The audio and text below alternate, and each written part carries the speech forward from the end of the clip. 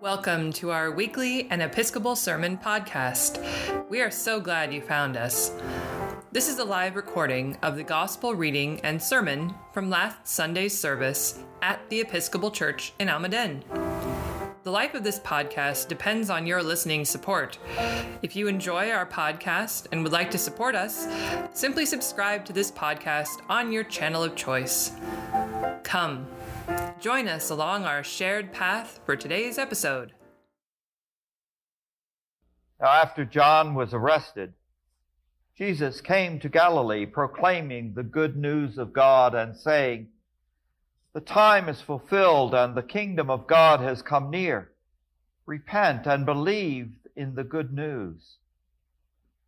As Jesus passed along the Sea of Galilee, he saw Simon and his brother Andrew casting a net into the sea, for they were fishermen. And Jesus said to them, "Follow me, and I will make you fish for people." And immediately they left their nets and followed him. And as he went a little farther, he saw James, son of Zebedee, and his brother John, who were in their boats mending the nets. And immediately he called them, and they left their father Zebedee in the boat with the hired men, and they followed him. The Gospel of the Savior. Praise to you, Lord Christ. The time is fulfilled. The kingdom of God has come near. Please be seated. You have to admit, the Gospel of Mark starts off rather quickly. In just a few short verses, we've moved from John the Baptist appearing, baptizing Jesus, then Jesus has gone off into the wilderness, and here we are at verse 14, Jesus begins his ministry. And while today's translation of Jesus' message says that the kingdom of God has come near, I personally prefer the translation that the kingdom of God is at hand. And we'll get to that in a little bit. But first of all, when you think of the kingdom or the reign of God, what do you envision? Probably the short answer might be whatever it is, what not we have today. Where is the feeling of sacredness in our daily lives, the brotherly love? Maybe the kingdom is, instead of conflict, peace. Instead of hunger, plenty. Instead of alienation and separation, welcome, family. And instead of sadness and fear, joy, laughter. Instead of isolation, a table that is large enough for everyone. Words of both the Beatitude and the prayer of St. Francis come to mind when trying to describe what might be possible in our time. And I'm sure that there are other words of other saints that have touched your heart through the years. And why is it that 2,000 years after Jesus has lived and died that we fail to come into and live into this idea of kingdom come? You might say that part of it is our human nature, but part of the blame I would pin on the culture that we reside in today. Those of you who have lived in different places, different lands, would probably agree that there are different ways of ordering our common lives. Ways of living and working that are less divisive, ways of living that bring life, joy. And I raise this point because there are many times during my daily work life that I might find myself tensing up, my stomach getting tight, and I'm thinking, this isn't right. But then I remember the words of Taylor Swift that we've got to shake it off. You know, shake it off. Shake off the chains that hold us down. Shake off the chains of culture that says that this cannot be. Shake off the chains of doubt that says that this cannot be done. And who gives us the power to break these chains? Why, the divine, of course. Christ showed us the way. When I began, I didn't think that this would be a sermon about power, but perhaps it is. The Christian community that is intent on following the path that Jesus has laid out is a powerful force for good. The Christian community that is following the call to welcome the stranger, even if that person doesn't look like us, pray like us, even worship like us, vote like us, is a powerful force for good.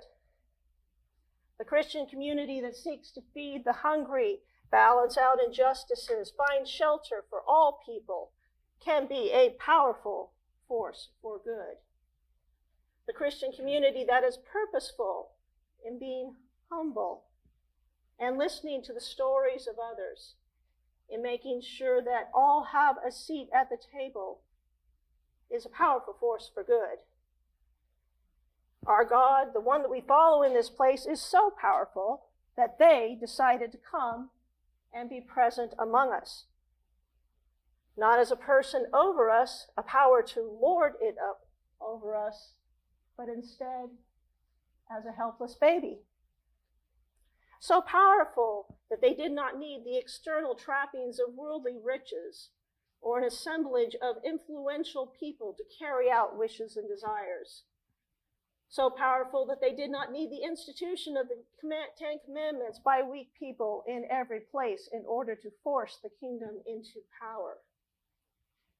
No, as we celebrated just a few weeks ago, our God came to us as a baby, someone of no status, no birth, no wealth. God's power must be great indeed to risk this incarnation, to risk depending upon some low-status fishermen and women who live outside the norm to spread a gospel, a good news that God has not forgotten you, that God is near. And God that wants to lead us into lives that are full of healing and wholeness.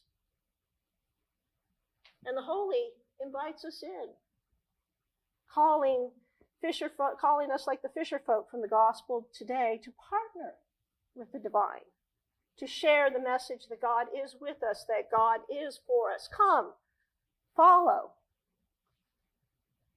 This message that is over 2,000 years old is still needed today. As I look around and observe what our culture has created, see the separation, see breaking community into smaller and smaller pieces, into voter blocks and purchasing power, so that we can't see the strength that we have when we stand together as community.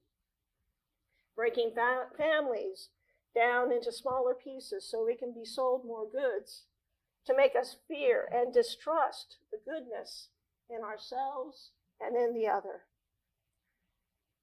When I see this around me, I hear the message of Jesus calling us to gather together to reform, recreate the beloved community. This is a powerful gift that the church has to offer to the world today, to remind us to gather together on a regular basis, to sing songs, to hear stories about what God has done in our lives. Sometimes, so that we continue to discern this call to live into this place and say that God and all are welcome here.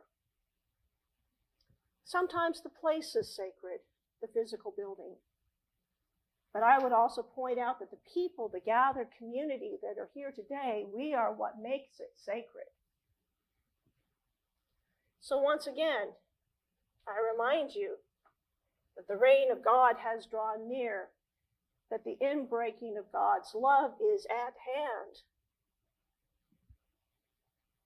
Now, if you remember at the beginning of the sermon, I said that I prefer the phrase that God is at hand.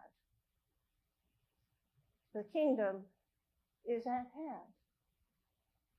It is at hand.